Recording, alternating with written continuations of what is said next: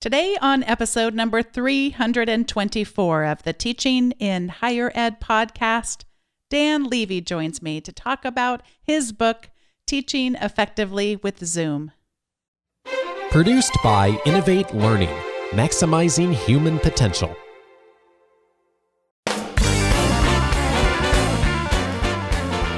Hello and welcome to this episode of Teaching in Higher Ed. I'm Bonnie Stachowiak, and this is the space where we explore the art and science of being more effective at facilitating learning. We also share ways to improve our productivity approaches so we can have more peace in our lives and be even more present for our students. Dan Levy has been a faculty member at Harvard University for over 15 years, where he has held various positions related to promoting excellence in teaching and learning. He currently serves as the faculty director of the Public Leadership Credential, the Harvard Kennedy School's flagship online learning initiative. His teaching was featured in Instructional Moves, a project coordinated by the Harvard Graduate School of Education, aimed at helping faculty incorporate and refine high-leverage teaching practices. He co-founded Teachly, a web application aimed at helping faculty members to teach more effectively and more inclusively. He has won several teaching awards, including the university-wide David Pickard Award for Teaching and Mentoring. Dan is passionate about effective teaching and learning and enjoys sharing his experience and enthusiasm with others, which you are about to hear. Dan, welcome to Teaching in Higher Ed. Thank you so much, Bonnie. It's a pleasure to be here. I want to start out by doing a little detective work. So you wrote a book about Zoom. Some people are really concerned that Zoom is taking over the world. So I first need to find out, are you in cahoots somehow with Zoom? Are you an investor? Did you secretly write a book to try to grow Zoom's sales even more than they already have grown? Thank you for that question. No, I'm not an investor. I wish I had been an investor before COVID, but I'm not an investor in Zoom. I know some of the people in charge of education at Zoom, and I feel like the heart is in the right place and they're trying to do good for education. But I don't have any formal affiliation with them. And actually, I didn't intend to write this book. You know, when COVID came, I, like many other educators, struggled to see what we were going to do online, despite the fact that I had taught online. And the book came about from observing educators, teachers, and professors and faculty members do very creative things with Zoom to teach effectively. And I thought it would be helpful to share with the rest of the world what I was seeing. You start out by acknowledging something I think is absolutely key. And I don't feel like it's being talked about enough right now. And that is just naming things.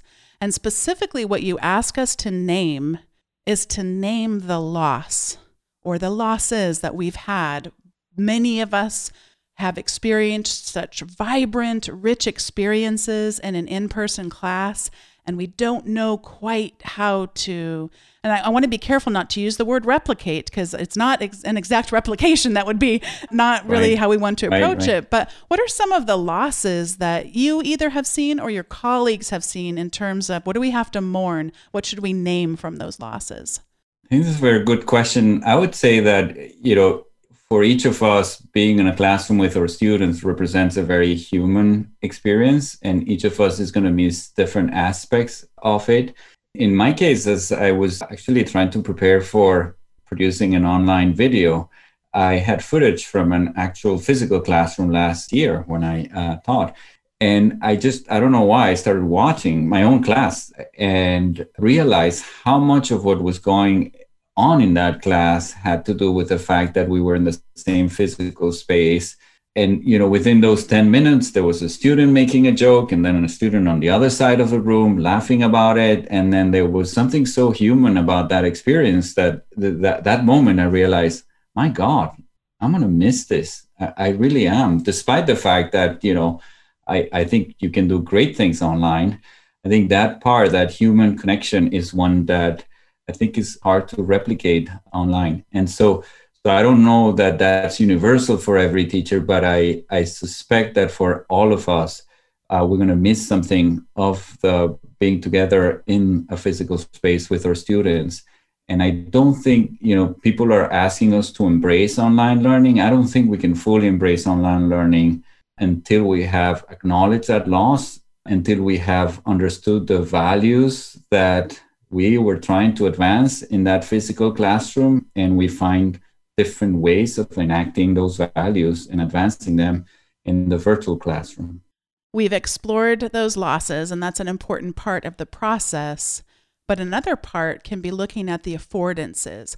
What can a synchronous class delivered via Zoom or some other type of web conferencing tool, what are those affordances that couldn't easily be replicated if we tried to do it in person? So let's start out by just what's an affordance that has surprised you, where you go, wow, I didn't really think about this, but look, you could do this in Zoom, but you wouldn't as easily be able to do this in person. Sure. I'm going to suggest a few things. So one of them that's very clear to me is that in a physical classroom, a lot of our interactions with students happens through voice. We speak, they speak, and there's the dialogue. And I have to say, despite remarkable advances of technology, I think dialogue is not the place where virtual is going to provide affordances over in-person experience. But having said that, I think what virtual provides is a wider range of ways in which our students can engage in our classroom. And that has been interesting to me and somewhat surprising. Yes, we can do polling in a physical classroom. Many of us do it anyway.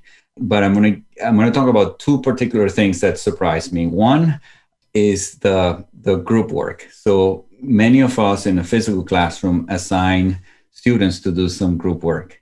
But the way at least I used to do it in the past is, students would get together and they would work for a little while, and then I would circulate and try to see what was going on in the groups. But you're trying to listen, they see you, that you're trying to listen. It's hard to know whether they are actually doing the same thing that they would do without you being present and so on. Well, if you, in Zoom, and I presume in other platforms, if you send the students to these breakout rooms and ask them, you combine this with a collaboration tool like Google Doc or Google Slides, you can actually see the work that the students are producing in real time. And so while they're doing this work, you are basically collecting information. You're seeing, group 3, 5 minutes have gone by and they haven't written a thing about what I asked them to do. Let me go and check on them. Or, group 4 wrote this very interesting argument that is that it's not exactly consistent with what group 7 did. And so when they come back, you are able to generate a conversation and a discussion that I don't think, frankly, at least I didn't see the equivalent of doing that in a physical classroom. I think this is one of the ways in which the virtual classroom is better, because it's allowing you to see where the students are. The second one I want to say, even though it's a little bit controversial, the use of chat. So in a physical classroom, you might sort of say, all right, can you give me an example of X? And then student 1 would give you an example of X, and then student 2 will give you an example of X, and so on.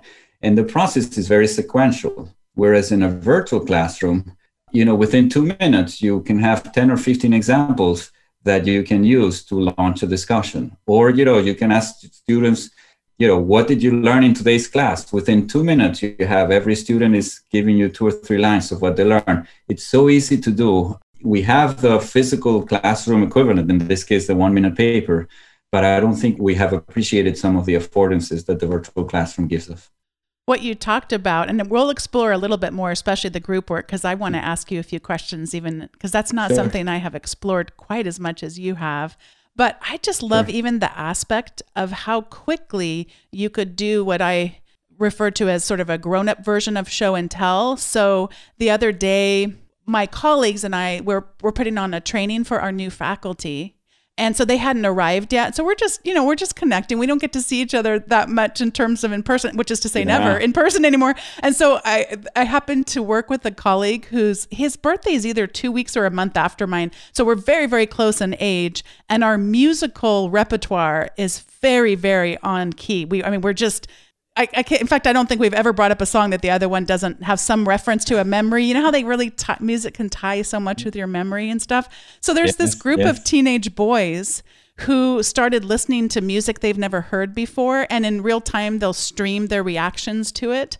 And so they listened to the drum solo from Phil Collins, In the Air Tonight, which just, brought me instantly back to my own. And so we're showing it to our other colleague, Shannon, who hadn't seen these yet. So I can go to share screen and share video and optimize for video. And then she could watch it. And then David could say, oh, wait, no, but I like the Jolene song. So let me show that song. And then, of course, we had to get serious when the new faculty came on.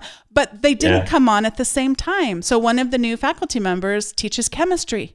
And I said, since the other people haven't joined us yet, I want to show you this streaming video. I just saw a little clip of a guy that does a bunch of streaming chemistry classes, and he uses Twitch. It was just like, it was just so fun to be able to be like, show and tell.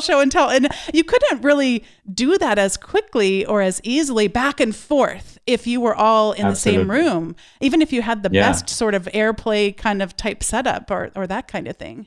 Absolutely. In a physical classroom, in some way, there's a predominance of the teacher being the main person sharing the work. And I think in a virtual classroom, the students can share the work much more easily. There's a chapter in the book that is about that, of students sharing the work. And I think that chapter, in my mind, is a little bit underdeveloped because I don't think we have yet thought about all the ways in which our students can share the work. And my hope is that over the next few months, we're going to discover a lot of ways in which our students will be able to do that. You have tremendous advice throughout the whole book. I'd like to focus on one of the broad areas, and that is around engagement, because that does tend to be the area I've seen faculty would have the most challenge with. Zoom is a relatively easy platform if I want to share my slides and give a lecture. That's not that hard to do. You talked about chat. I can figure out who's my participants and are they raising their hand. Those are really quick and pretty easy features to use, but to figure out how do I take the level of engagement that I might hopefully have. By the way, that's one of the assumptions we sometimes make, that they were actually engaging in a classroom and then trying to take it online. Sometimes we have to kind of relearn these things. But you mentioned a few things. We could have students speak, which we were kind of just talking about. They can vote, they can write, they can work in groups, and they can share their work. Let's start with voting, because voting would be one of those things that there's kind of two broad ways we can do it, right? What are the two broad ways we might have students vote on something? Maybe there's more than two. So, I was speaking more broadly, like within Zoom or outside of Zoom. Yeah. Sure. So, well, first of all, I'm a super big fan of voting or polling as a way of understanding where your students are. I actually learned this the hard way about 10 years ago. And I tell the story in the book, but when I asked what I thought was a warm-up question to my students, thinking that, 80% of them are going to get this question answered correctly. And when the results came up, only 17% of the students got the right answer. And that to me was like a wake-up call as to how clueless I can be as to where they are. So I'm a super big fan of poll in a physical classroom to begin with. So I think in the Zoom classroom or in any virtual classroom, you can use the polling tool in this case from Zoom, or you can bring an external tool. So in my case, the external tool that I used to use in a physical classroom was Poll Everywhere. It's an electronic tool, but it's great. It has many benefits. I would say in trying to make that decision, whether you use an external tool versus the Zoom's native tool, I would say that a big question is the extent to which you need the sophistication of a polling solution that was just developed for that. I think it's fair to say that Zoom's polling capabilities at this moment are fairly basic. My hope is that they'll improve over time.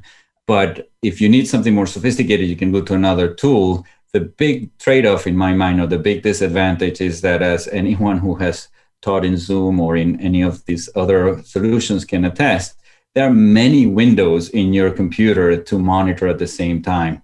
And so if you look for an external solution, then you have to keep track of another window. And frankly, your students have to keep track of another window. And so that, I think, is a trade-off. In my particular case, I happen to sort of say, you know what, I'm going to stick to the Zoom sort of native polling tool, because I think for my purposes, it does pretty much what I would like. In the book, I also describe that within Zoom, you can do a little hack without using Zoom's native polling tool to know not only the aggregate results, but to know which student voted for which option, which again, speaking of engagement, allows you to engage the students in a way that would be much harder to do, because you can say, Bonnie, I noticed you said B, can you tell us why? And then Jimmy, I noticed you said C, can you tell us why? And you generate a dialogue that's super easy to do because you know where each student stands. You also talk about the downside of doing something like that, that you wouldn't want to do that if you're going to make someone look foolish, that there are certainly a lot of advantages to anonymous, so you kind of need to pick the right tool. The other thing I think we need to be aware of as educators is watching the types of questions that we're asking, and you have an entire table and many different examples to make sure we're not only asking a right or wrong question, but bringing in other types of questions. And one that I don't do enough, but I'm still kind of obsessed with this idea, is the technique of using prediction. So there is a lot of research in the scholarship of teaching and learning around if we ask someone to predict, what do you think happened next? Or what would you advise them to do next? Just getting people to think about what was coming, what would come, what would the result be? And that kind of carries over a lot of different disciplines too, the approach to do that. So right or wrong, predict what happens, give your opinion, that, and then poll everywhere. Those external tools, they even have things where you can see the degree to which. So sometimes I'll do a 2x2 grid, and it could even be like the Eisenhower matrix, where it's how urgent is something or non-urgent, how important or not important. And then if I just asked a multiple choice question, I see no degrees there. But if you could tap on that graphic, then I can really see, wow, this person is living in just urgent, the house is on fire kind of urgency, and not really able to, in that particular example I'm giving, do some of the more proactive things and reflection and that kind of thing. Yeah,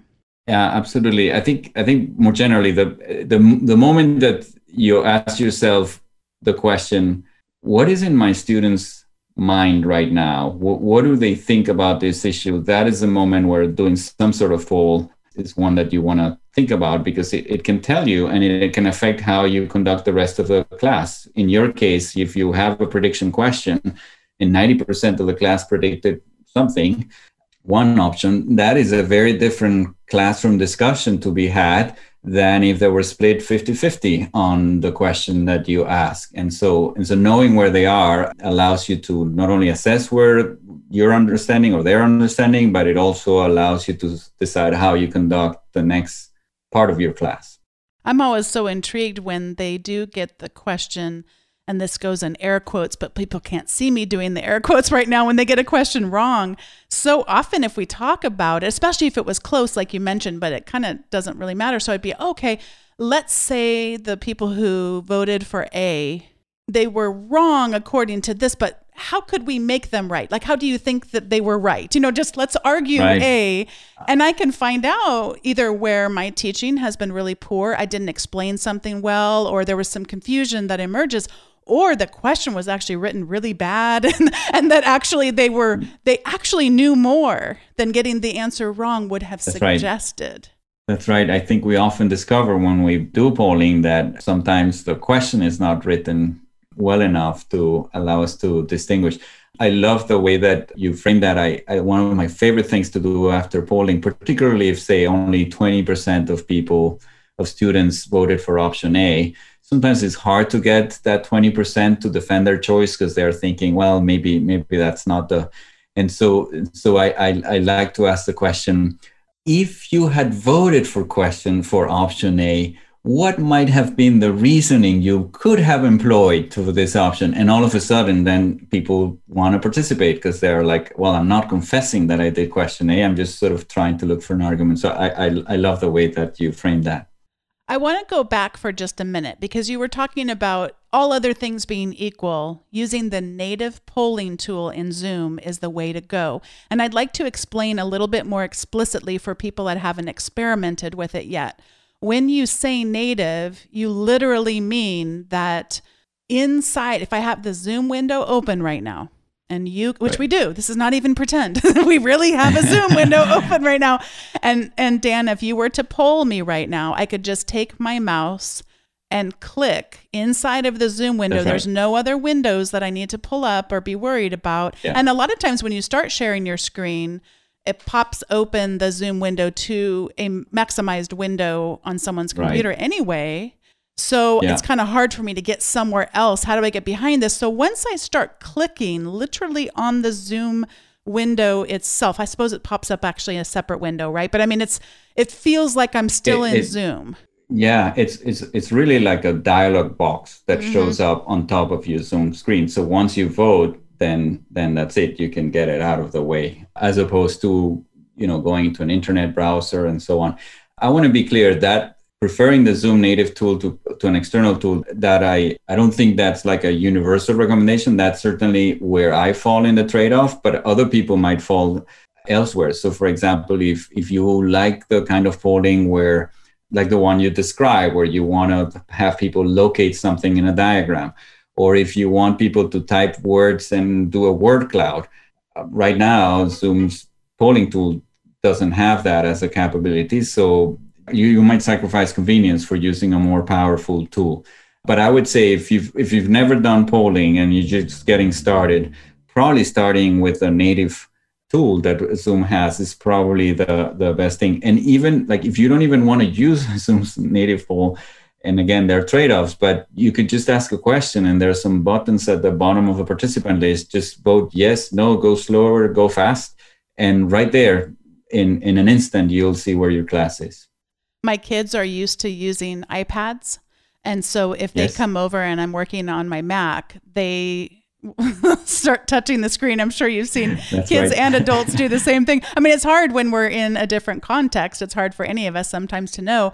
I did want to encourage people. Yes, please use the native tool if you're new to it, but don't be too afraid to get started. I can guarantee you some of your students will have difficulty managing those multiple windows, but once they get over the hump, it's going to become quite natural for them. So if you get them used to, okay, we're going to do some poll everywhere. Okay. It really in a pretty quick succession, they'll become accustomed to it, but there definitely is a longer learning curve than if you just use that native tool.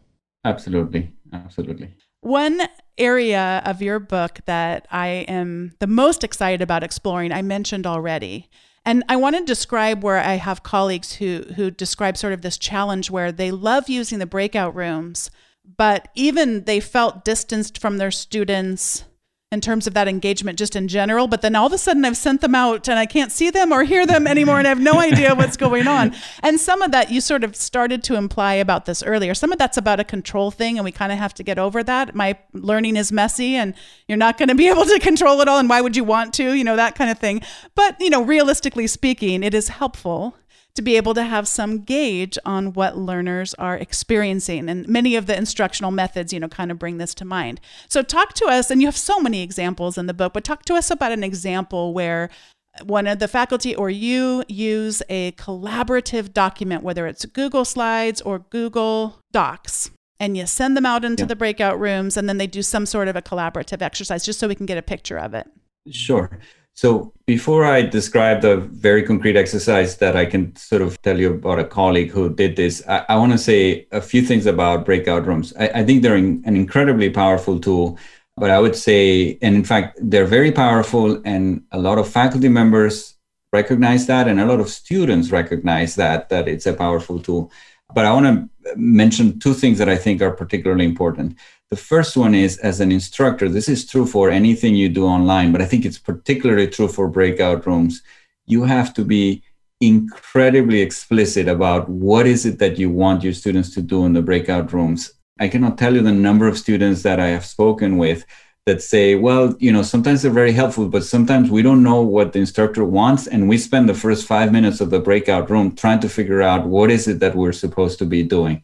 So being super explicit, and by this, I literally mean discipline yourself to have a slide. Because if you're going to invest 10 or 15 minutes of class time for this activity, you want to make sure that it has a good payoff. And I think being able to be explicit to your students is very important. I would say that's kind of probably the number one mistake. And then the other thing, which I know teachers and instructors rarely have the luxury of time, but the other thing I would say is in a lot of occasions, we give students too little time to do the activity that we're asking them to do. And so we bring them back from the breakout rooms before they have had a real chance to wrestle with the issue. So those two are sort of general guidance that have little to do with using collaborative tools, but I want to put them on the table before we proceed, because even if you didn't do any of the collaborative tools, I think these two things apply. May I also call out what you said in terms of disciplining yourself to have a slide? I see two reasons for that. So one reason is, and yes. I'm laughing because I feel like you caught me. Oh, this would be an area, if you observed my teaching, you'd think you didn't plan that out. You're going off the cuff here. You could have planned that out better. So I've definitely fallen into that trap. So one is, if I discipline myself to have a slide, I will be more explicit in those instructions. But the second thing you talked about earlier, the dialogue isn't necessarily the affordance of a synchronous virtual session like this. We may have bandwidth issues. You might have cut out right in the middle of giving the instructions, and there's no other way for the student to get the information that you've just shared. So you let me accomplish two things when I discipline myself enough to have that slide. Thank you for that advice. Yeah, I want to go one step further, which is not only the bandwidth in terms of what the internet is doing, but the bandwidth, the mental bandwidth of our students. Like, imagine that you sort of indicated the instructors in 10 seconds. And imagine for a minute that in those 10 seconds, someone came into the room of your student, or your student, whatever, was tweeting, just something that they shouldn't be doing. But those 10 seconds are lost. The student has no idea of what the instructors were. And now all of a sudden they are in a room for 10 or 15 minutes or 5 minutes or 20 minutes without knowing that. So that goes to that. In terms of using collaborative tools, I'm a big fan because of what I said before. I think being able to observe the students' work in real time has incredible advantages for you. It makes their work more visible. It makes them more accountable for producing something, so that I think it also creates incentives for them. So I'm going to describe what Julie Wilson, who teaches at the Kennedy School, does with breakout rooms, which I found very interesting. And if you want, I can send you a link to the slides, the sample slides that she uses, so your listeners have a very concrete example. But the basic idea is, she's in a classroom. She has, say, roughly 50 students. And she is, in her case, she's teaching a case study. And she has different stakeholders in that case study. And so she assigns different breakout rooms to different stakeholders. So if you're in breakout group number one, this was a case about Jamaica government. So you are in the central government of Jamaica. And if you are in group number two, you are in the local government. And if you're in group number three, you're in a school. If you're group number four, you're in a health center, and so on. For each of these groups, she creates a template slide, in Google Slides in this case, but any other tool could work, that basically has a table that students are meant to fill in during that breakout room time. The table also has like what the group members are, who's going to be the timekeeper, who's going to be the spokesperson. So everything is there. And while the participants are working, she's examining all the Google Slides. Okay, group number one is making this argument. Group number three is making this argument. When she brings them back together, it's a thing of beauty. She's like, okay, group number three, you said this.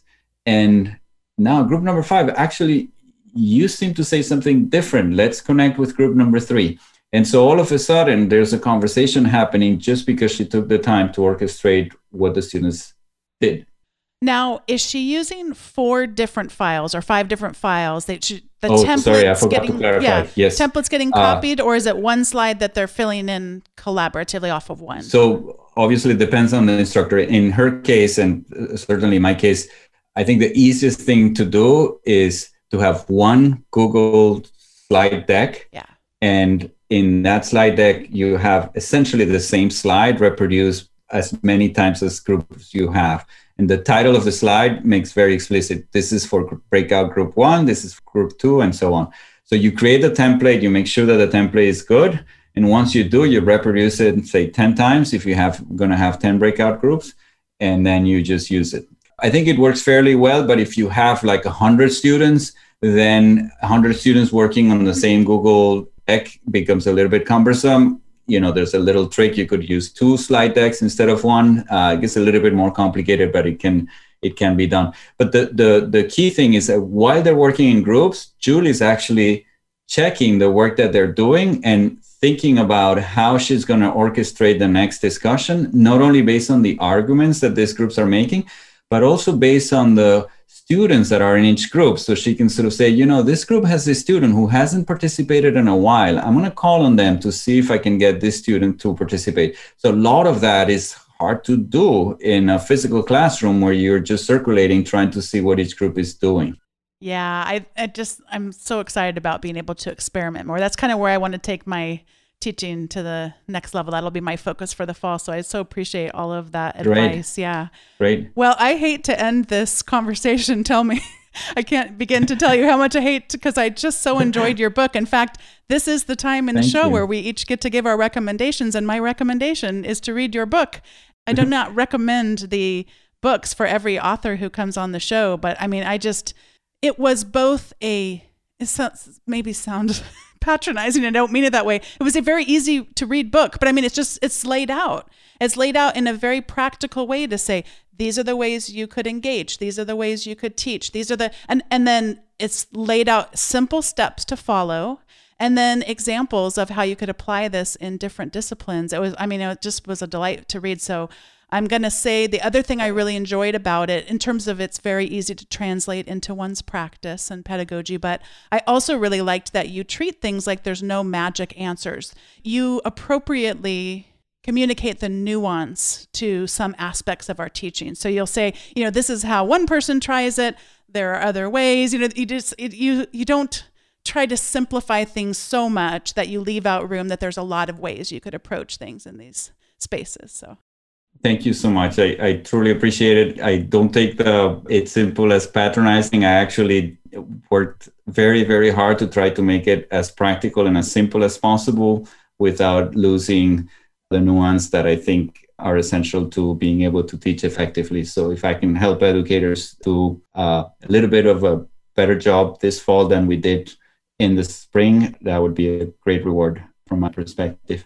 I think in terms of recommendation, well, first of all, before we end, and I know we have to end soon, but I do want to thank you, Moni, because for the service actually that you provide to the teaching community.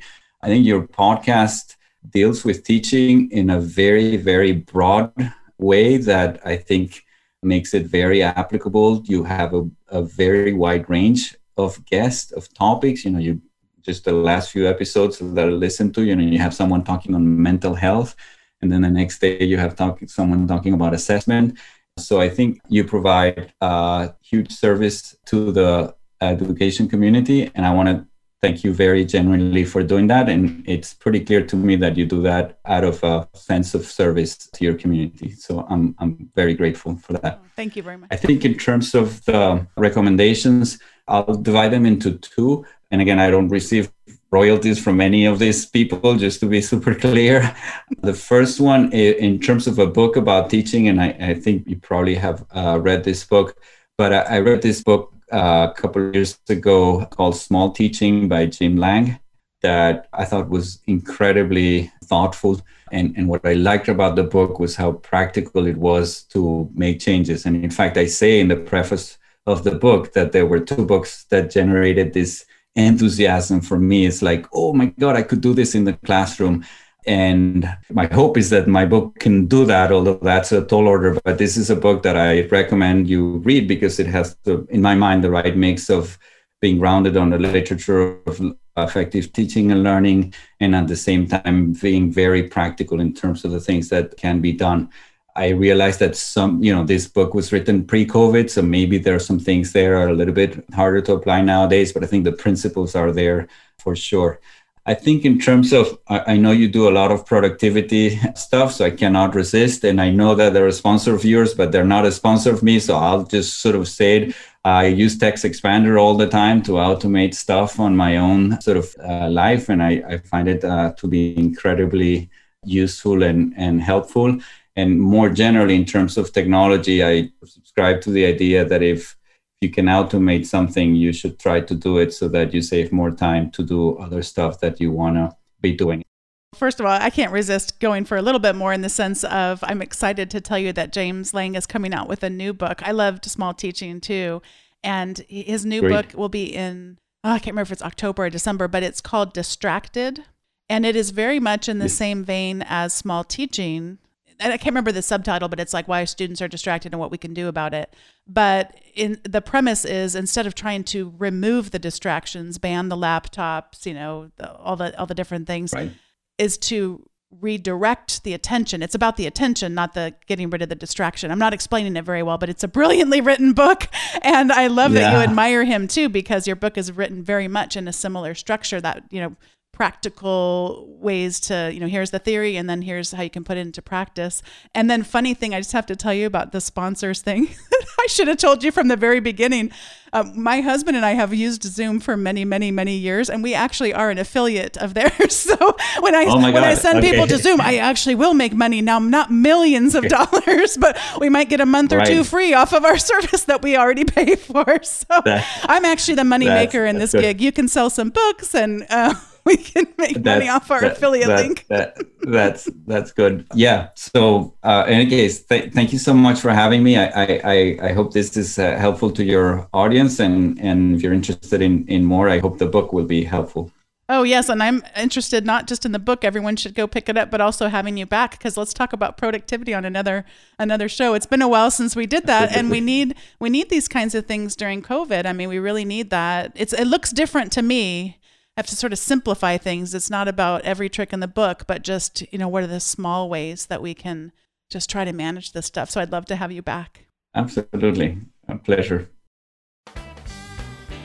I'm so thankful to have been connected with Dan Levy for today's conversation. Thanks for the person who recommended him for the show. It was a perfect fit, and I'm so glad to have read his book as well. I encourage everyone to head over to the show notes at teachinginhighered.com/324 in order to access his book and the resources associated with it. He's got a bunch of online resources with examples and other possible ways to incorporate the learning from the book. And thanks to all of you for listening and to being a part of the Teaching in Higher Ed community. If you've yet to subscribe to the, I would say weekly updates, but they're not weekly. Who are we kidding? The sometimes occasional email updates, would love to have you subscribe at teachinginhighered.com/subscribe. Thanks for listening, and I'll see you next time.